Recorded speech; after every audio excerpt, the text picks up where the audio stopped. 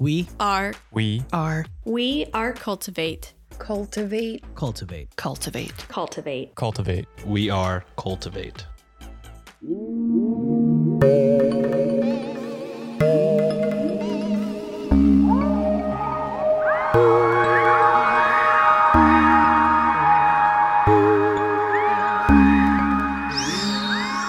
Thank you so much for tuning in to Weird Distractions podcast. This is a weekly show where I, your host Alex, rotate in discussing true crime cases, paranormal hotspots, eerie folklore tales, urban legends, and conspiracy theories to provide you, and more than likely, what Lucille Starr may have considered a weird distraction from everyday life. This week, I'm covering a listener-requested Canadian paranormal hotspot, but before jumping into that, I need to spill what I need a distraction from this week. As always, if you have a need for a distraction that you'd like for me to read on air, whether you need a distraction from your kids, or maybe because everything is so expensive and it's that giving time of year where you're probably buying a lot of gifts or trying to buy a lot of gifts, that's stressful, feel free to send it my way by either DMing me or sending me an email. In terms of my need for a distraction this week, I would have to say, and I'm not going to name names, but I think one of my favorite podcasts might be coming to an end, and I'm really sad about it. I didn't think anything was wrong until I stumbled upon a couple comments on a Facebook post, which then led me to a Reddit post, a couple Reddit posts actually. And I try to stay away from Reddit because I find Reddit is very overwhelming and scary, which is kind of ironic because one of my other favorite shows is Reddit on Wiki. But yeah, I'm devastated. I learned a lot, potentially. I don't know how accurate it all is, but I learned a lot last night, and I'm a little bummed, so hopefully they don't break up. I find it a little heartbreaking in the sense that, I don't know about all of you tuning in, but when I got into podcasts, I found that it really helped distract me from things that were going on in my life. It helped my long commutes that I used to have, and overall, it just has become such a big part of my life that there are certain shows that I would consider my comfort shows, and this show is one of them, so hopefully things pan out for them. And yeah, I think having said that, let's get into this week's distraction so that I can hopefully give you the same feeling that my comfort shows give to me. As mentioned in the intro, this week's distraction is a listener-requested one, so shout out to Amy, who suggested the Riverview Hospital in Coquitlam, British Columbia. Amy had messaged me about this location a while ago and mentioned how one of her coworkers used to work at Riverview, which apparently has quite the reputation of being haunted and a pretty dark history. It feels as though it's been a hot minute since we got together to talk about a former haunted psychiatric hospital, especially one out of Canada. So I thought, hey, 'tis the season, let's talk about it now. As always, I'll cover the history of Riverview before diving into some occult observations, and then finally we'll get into the reported paranormal activity that is allegedly taking place at this location. Due to potential coarse language, distressing topics, and other disturbing adult themes that could be discussed today, listener discretion is advised.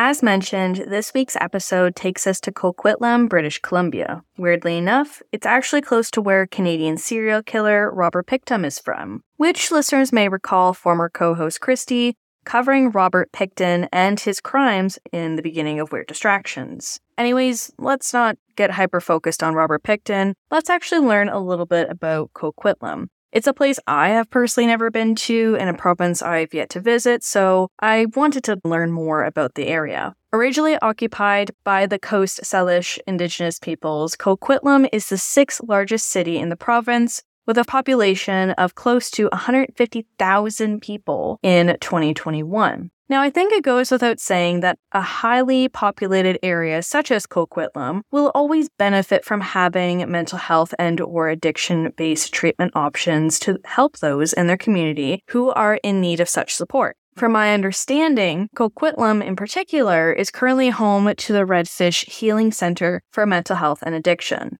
But before Redfish, there was Riverview.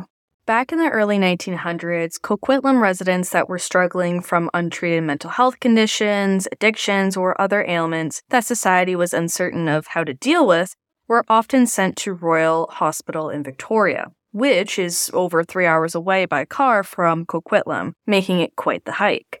Royal Hospital eventually would become overpopulated. Mixing the concerns with overpopulation at this hospital, on top of the fact that the Royal Victoria Hospital was far away from Coquitlam, it was bound time for the future city of Coquitlam to have its own facility.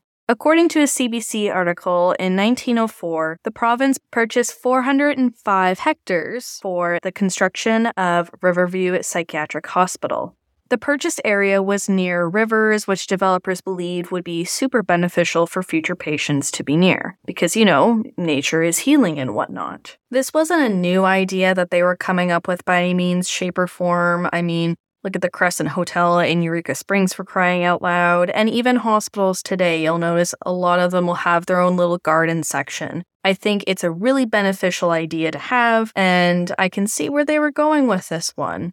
Riverview, which was originally named the Hospital for the Mind of Mount Coquitlam, sometimes referred to as Essendale, was opened in 1913. Now, Essendale, that name, came after Henry Essen Young, a former Canadian physician and political figure in British Columbia. Some accounts claim the facility was opened in 1904. However, most that I came across noted it was 1913. Just a little discrepancy there that some may come across in their own research. The facility would go on to have other names throughout the years, such as the Crease Clinic, Essendale, Riverview Hospital, Hospital for the Mind at Mount Coquitlam, and Colony Farm.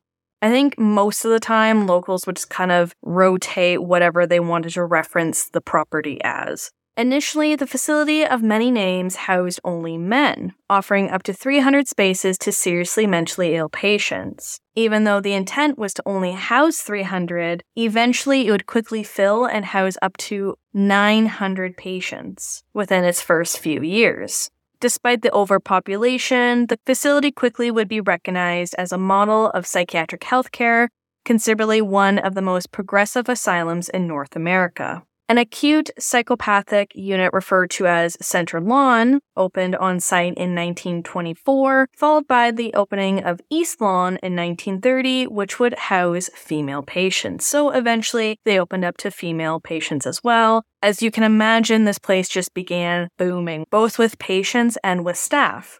Patients residing at the facility that were physically able to were forced to participate in manual labor, which seemed to be a common practice across North America in both asylums and poorhouses. The work would take place on the property in an area called Colony Farm, where patients worked to produce 700 tons of crops and 20,000 gallons of milk per year.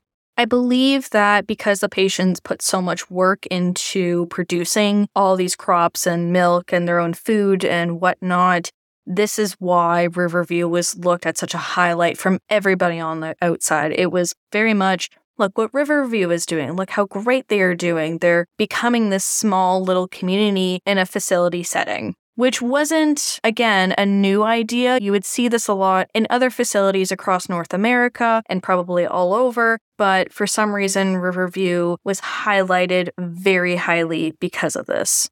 Patients could also work at the Hospital Botanical Garden, created by British Columbia's first provincial botanist, John Davidson. By 1934, the hospital consisted of numerous buildings, such as a boys' industrial school for juvenile delinquents, the acute psychopathic unit, a female-specific building referred to as female chronic building, and a veterans block for shell-shock patients from the First World War. In total, there would be 80-some-odd buildings on site, including several massive masonry wards, hospital structures, housing, service buildings, and a cemetery, according to Canada's Historic Places website. Hyper-focusing on the cemetery for a second, it's apparently located near the back edge of the property, and the Bloody Maria WordPress site noted that it presents pretty much like any other old asylum cemetery, with rows of flat markers with minimal information. It's believed that there are more than 1,000 former patients buried on the property, many in unmarked graves. By 1956, there were over 4,300 patients and 2,200 staff at the site, a large contrast to what was originally offered when the main building opened only 43 years before. In terms of treatment at the facility, some patients were reportedly subjected to shock therapy, insulin-induced comas, and hydrotherapy, which was a form of treatment that included hours exposed to or blasted with hot or cold water. On top of all of this, it's also been alleged that hundreds of patients were sterilized against their will in the practice of eugenics. And a direct quote from the Nighttime podcast by Jordan Bonaparte, quote, "Between 1940 and 1968, the British Columbia government had embraced eugenics, and sterilization was common at Riverview Hospital. It was believed that the sterilization of people with mental health issues, criminals, and even the poor would improve society. Most of the sterilizations occurred with female patients. In 2005, 9 women who experienced this traumatic procedure were awarded $450,000, end quote. Needless to say, a lot of trauma manifested behind each door on the property. I should mention that not every case was this horrific, but they were pointing to things not necessarily being the most positive. I'm sure there were a few cases that had a lot of positive outcomes. However, I think that gets trumped by those really heavy, negatively impacted actions that were thrusted upon patients by the staff. When the 60s came, patient numbers were declining, with some pointing to the introduction of psychiatric medications and medical hospitals opening up psychiatric wards on site to be the reason why. Not only that, but the need for psychiatric facilities such as Riverview were slowly declining, especially when more community-based options, such as the Canadian Mental Health Association, became more favorable and less intrusive.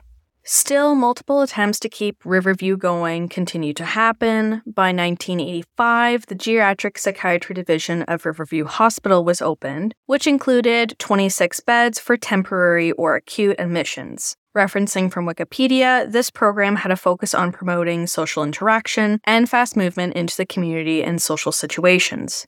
Despite this additive, among others, the funding of Riverview began slowly decreasing. Again, the focus coming from the 60s was to be able to treat people in the community and offer less intensive, less intrusive-based options there, as opposed to having this facility where the history kind of was speaking for itself. I'm sure many listeners can probably already imagine that as time went on in a more modern world, more former patients or relatives of former patients were stepping forward with the horror stories that they lived and endured while at Riverview, calling for the government just to shut down the place completely, just to end their kind of ongoing nightmare of what happened there. Hence, you might recall earlier when I mentioned that there were women who stepped forward saying that they were improperly and unjustly sterilized due to whatever reason, and were awarded lump sums of money as kind of a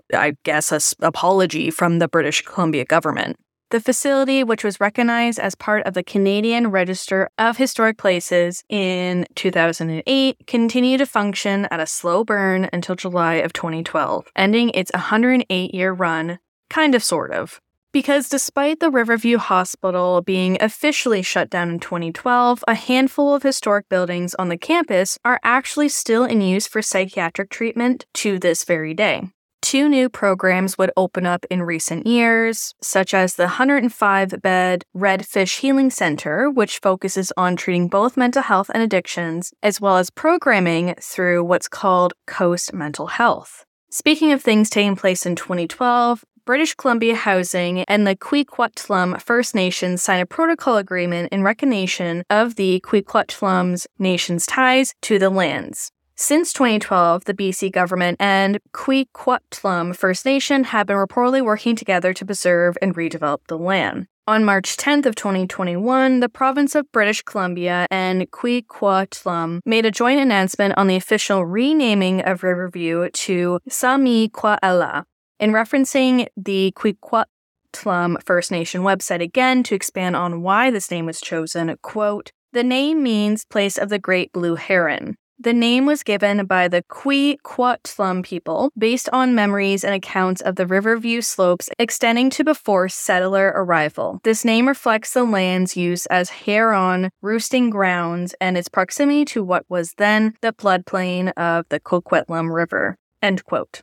In terms what the future of the former psychiatric facility will look like hasn't really been made abundantly clear to me during my research. So there are some programs taking place on the property, but the total full facility, everything in between, everything on the property isn't being completely used. One March 2023 CTV News article referenced a quote from the British Columbia's Housing Director of Land Development stated, "There is not a plan for its redevelopment right now. There is not a plan for what buildings will be maintained, what buildings will be removed, what kind of uses will be introduced on the site. That does not exist at this point in time." End quote.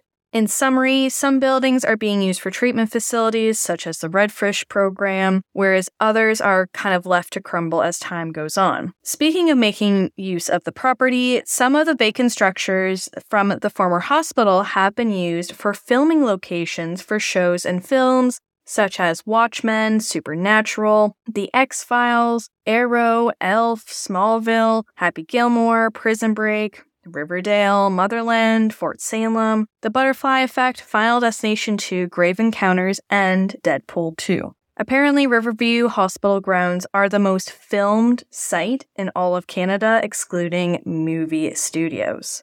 The property is so rich in what it has to offer, and with that, let's learn what folks have to say about Riverview with some occult observations before we dive into the alleged paranormal accounts. Welcome to another segment of Occult Observations. It really hasn't been too long since we got into this fun little bit, but for those listening for the very first time ever, let me tell you what this segment is about. Essentially, with every location covered on the show, primarily the paranormal ones, I will read the good, the bad, and the downright weird reviews, aka Occult Observations, to give us a better idea of where we're learning about today. Before we dive into the observations of Riverview Hospital, I just want to remind folks that this segment does not dismiss the trauma or the darkness that took place when Riverview was functioning years ago. This segment will bring some light and laughter, but let's not forget that some bad shit went down there. This statement kind of applies to any place similar to Riverview that has had an occult observation feature. It's good to shine a light and have maybe a little laugh with what some folks have to say online, but that doesn't dismiss the awfulness that took place. Now then, let's get into some of the observations, starting off with 2 negative ones so we can end the segment with 2 positive ones. The first negative occult observation is from user Michelle L. They left this about 6 years ago on Google Reviews, and they left 1 out of 5-star rating. Their observation reads as follows. Its reputation is completely made up of various shades of the truth and the awful past.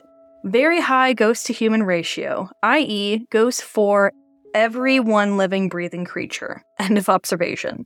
If Michelle L., who left this observation, is listening, I would love to know how you know this ratio. I want the math behind it. I want the evidence behind it, because that is a very specific ratio. 4 to 1. 4 to 1. That's just wild to me. The next observation, the last negative one, is from user Dan H. They left this about 5 years ago, again on Google Reviews, where they left 1 out of 5 stars. The observation reads as follows. No, sir, I don't like it. I don't like it one bit. If I could give negative stars, I would give it as many as I could. I get a horribly bad feeling every time I'm around it. Hell, even the grounds around it are fucked. End of observation. Needless to say, I don't think Dan will be visiting the site anytime soon. Now on to some positive observations, the first one being from user Natalie E. They left this about 6 years ago on Google Reviews, where they gave a 5 out of 5-star rating. The observation reads as follows. Beautiful trees and beautiful grounds. We loved Finney's garden the most. Watch out for bears, although we didn't see any.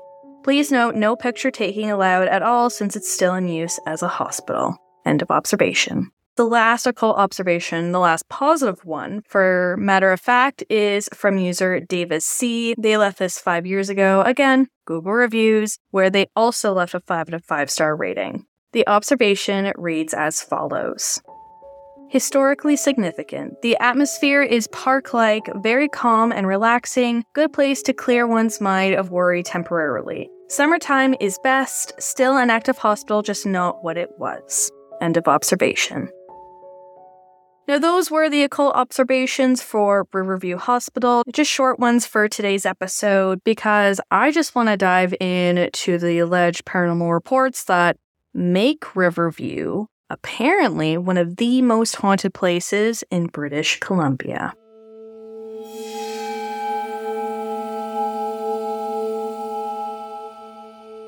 Because a portion of the grounds are still being used actively to this day, I can't imagine many approved paranormal investigations have been able to take place there. Which is fair and appropriate given that would probably be very disruptive to those who are just trying to get better. The last thing I would want while doing any kind of therapy is some dude with acid wash jeans walking around saying there was a demon nearby.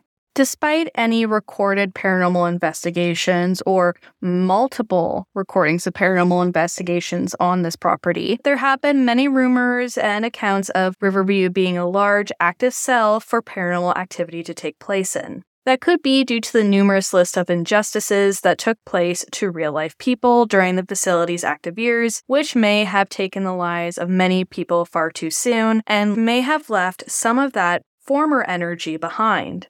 Although it's unclear when paranormal activity picked up, I did come across one website, The Ghost of Vancouver, that noted crew members and security guards on the property have had numerous weird encounters in more recent years, aka when filming has been taking place. There have been accounts of people seeing shadow figures, apparitions of former patients and staff, apparently a phantom dog of sorts, although there's not a lot of information about that, along with strange lights and objects moving on their own. Some of the staff have allegedly heard disembodied footsteps and voices, doors and windows banging randomly without explanation, along with former patient bells ringing in completely empty wards. Another paranormal account that I came across included people actually capturing this unexplainable mist cloud-like thing on camera. You can actually see it in a YouTube video uploaded by Adventures Are Us, who ventured around Riverview, and they uploaded this video onto their YouTube page. You can actually see this cloud thing around the 7-minute portion of the video. I watched it last night as I was wrapping up editing notes for today, and yeah, it's pretty spooky. It's unexplainable to me. I don't know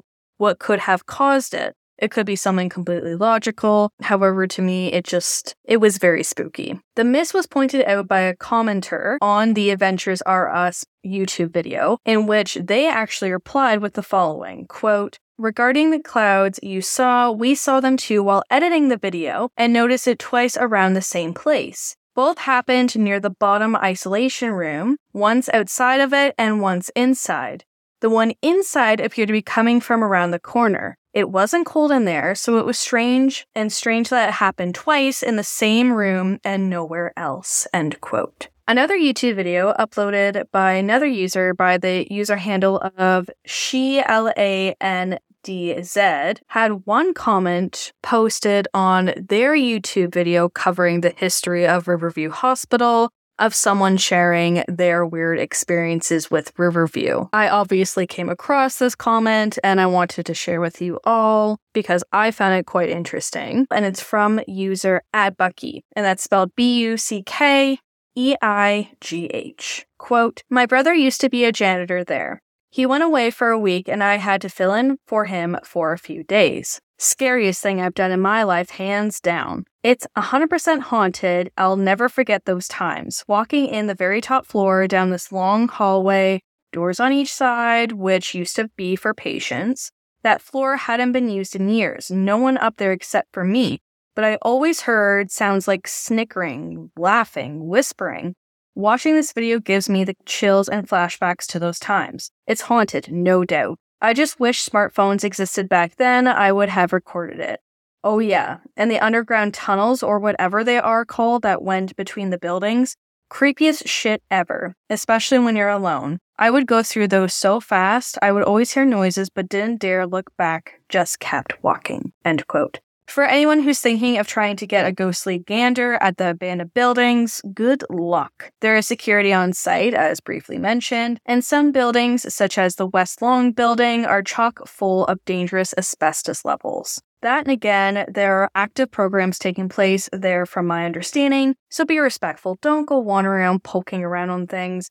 I get it. I mean, I, of course, have a hankering to go check this place out, but in the same sense, I would rather go when there's no one on site and I'm not interrupting anyone's treatment, because interrupting someone's treatment just sounds like an awful thing to do. I will say, though, my inbox is always open for anyone who formerly worked at the now-defunct Riverview Hospital or worked there with a film crew, as I would love to know your experiences there if you had any. Nevertheless, it's time to wrap up this week's very dark and spooky Canadian distraction.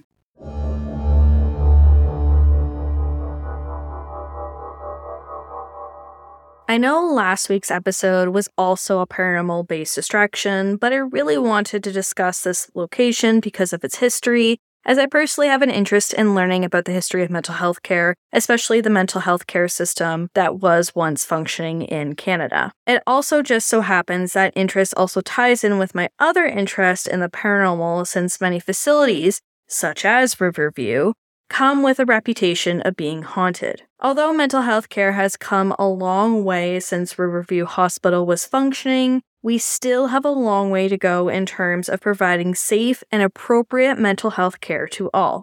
I feel as though I've said this in previous episodes, but just as a reminder, when discussing haunted locations where real-life trauma happened, it's okay to be interested in the paranormal side of things, but we also have to respect that someone's worst days took place here.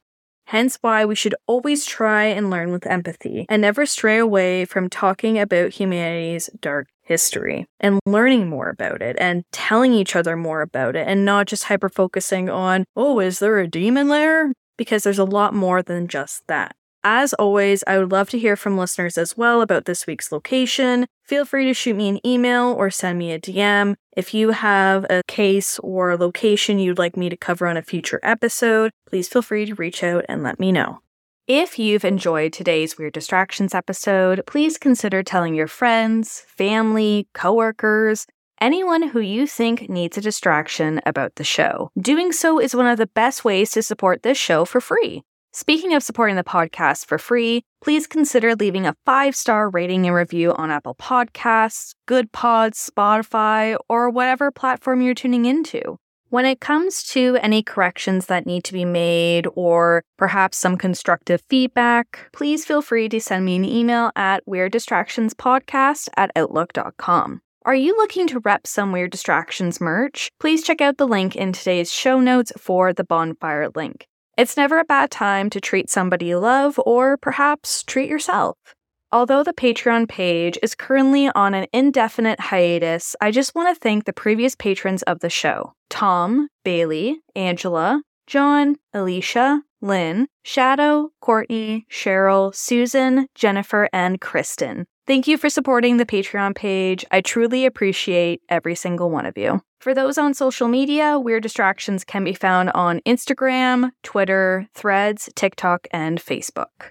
Lastly, I'm always wanting to hear from you. I'm looking to hear about your weird paranormal encounters, maybe too close to home true crime cases, and other weird experiences that you're willing to share to be featured on a future Listener Distractions episode. No matter how short, how long, spooky, or just weird, send your tales my way to, again, the show's email address being weirddistractionspodcast@outlook.com. Thank you so much for listening, and as always, if you need a distraction, I got you. Bye!